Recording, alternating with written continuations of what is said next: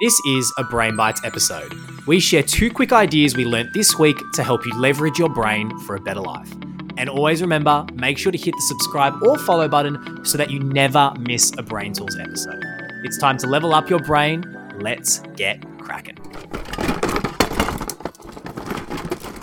Alrighty, it is Brain Bites 21, and I want to get through today basically by reflecting upon my morning. I'm not going to lie, it has been an interesting and frustrating one, but it began with waking up, which was fine. I whipped out my computer and I was like, okay, look, it's time to get to work. And I think it just was one of those days. I was literally staring into the abyss and I did nothing for an entire hour. And I started to get really, really frustrated with myself, angry even. So I hope you can relate. And it was those days where I was not staring at my computer, I was staring through it.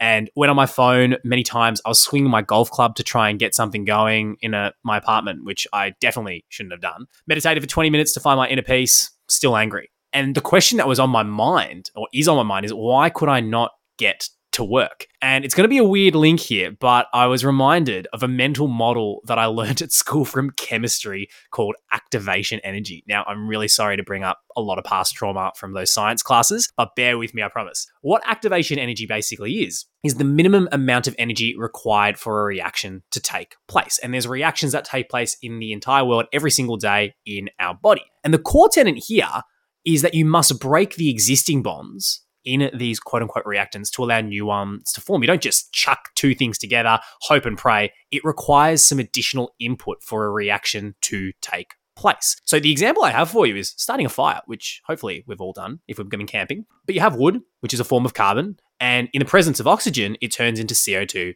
plus H2O. It's a combustion reaction. Now, not to get into the weeds here, but essentially, you know this. You need a heat source. You need a match or a light to help the wood reach its ignition temperature, which is the activation energy required. And I'm sure you know that if you use flint or paper as a source that you light first, it decreases that activation energy. And the reason I'm bringing this up is especially when it comes to our own procrastination and getting stuff done, there's always this quote unquote activation energy that's required for us to hit before we can actually do stuff for the reaction to take place. So how you could use this in your life and how I'm trying to use it today specifically is you can probably do one of 2 things taking our model of activation energy.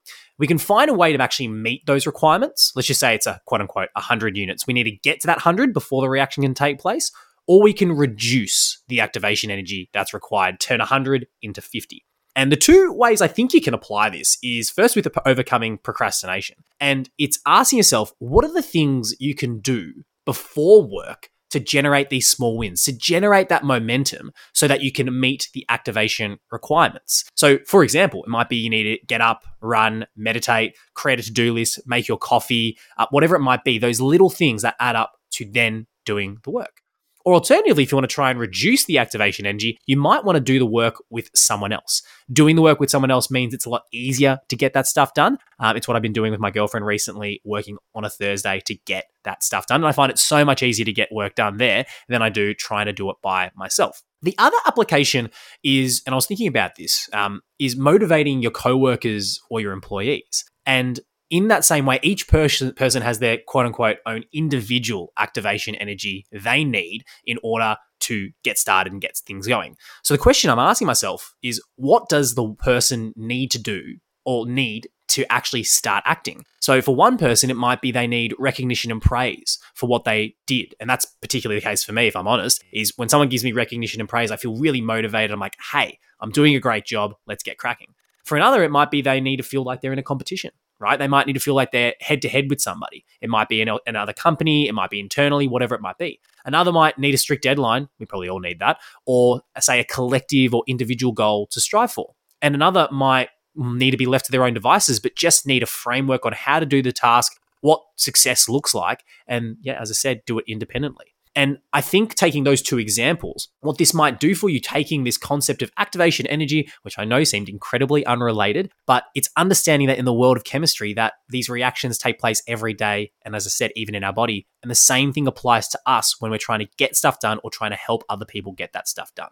And it'll increase the probability of you doing that, especially when you think about how you reach those requirements to get stuff done or how you reduce the requirements to do so. And that brings Brain Bites episode 21 all to a wrap, and I hope you loved it. We hope you loved this Brain Bites episode.